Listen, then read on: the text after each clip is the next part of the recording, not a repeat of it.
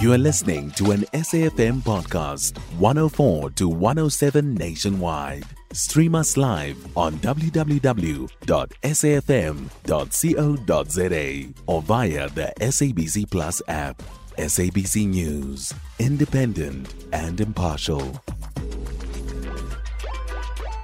We are grateful to the Netherlands for its support during the COVID-19 pandemic.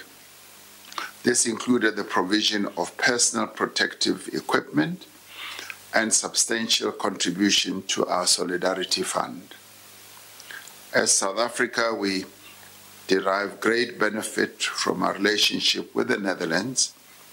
This is something I underscored in my engagement with your Prime Minister, who visited our country a few months ago. Our countries have been able to collaborate in the international fora on the promotion of democratic values, human rights, and the role of women in peace and security.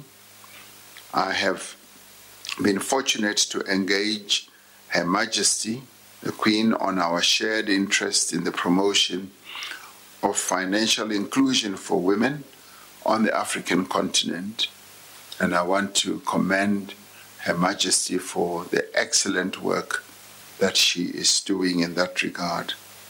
The Netherlands is one of our major trading partners.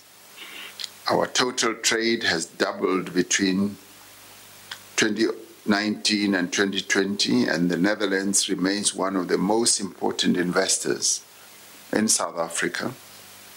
South Africa is also a leading destination for Dutch tourists.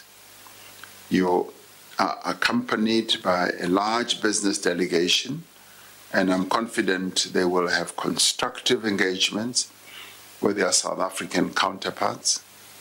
Our bilateral relationship spans a number of areas: agriculture, education, skills development, transport, logistics, science and innovation, water management, and a number of other areas. Our energy cooperation is increasing notably in the fields of green hydrogen and renewable energy. And that was President Cyril Ramaphosa speaking at the official talks during the state visit between himself and the King and the Queen of the Netherlands, Willem-Alexander and Queen Máxima, and that took place at the Union Buildings in Pretoria. You can find SAFM Current Affairs on 104 to 107 nationwide.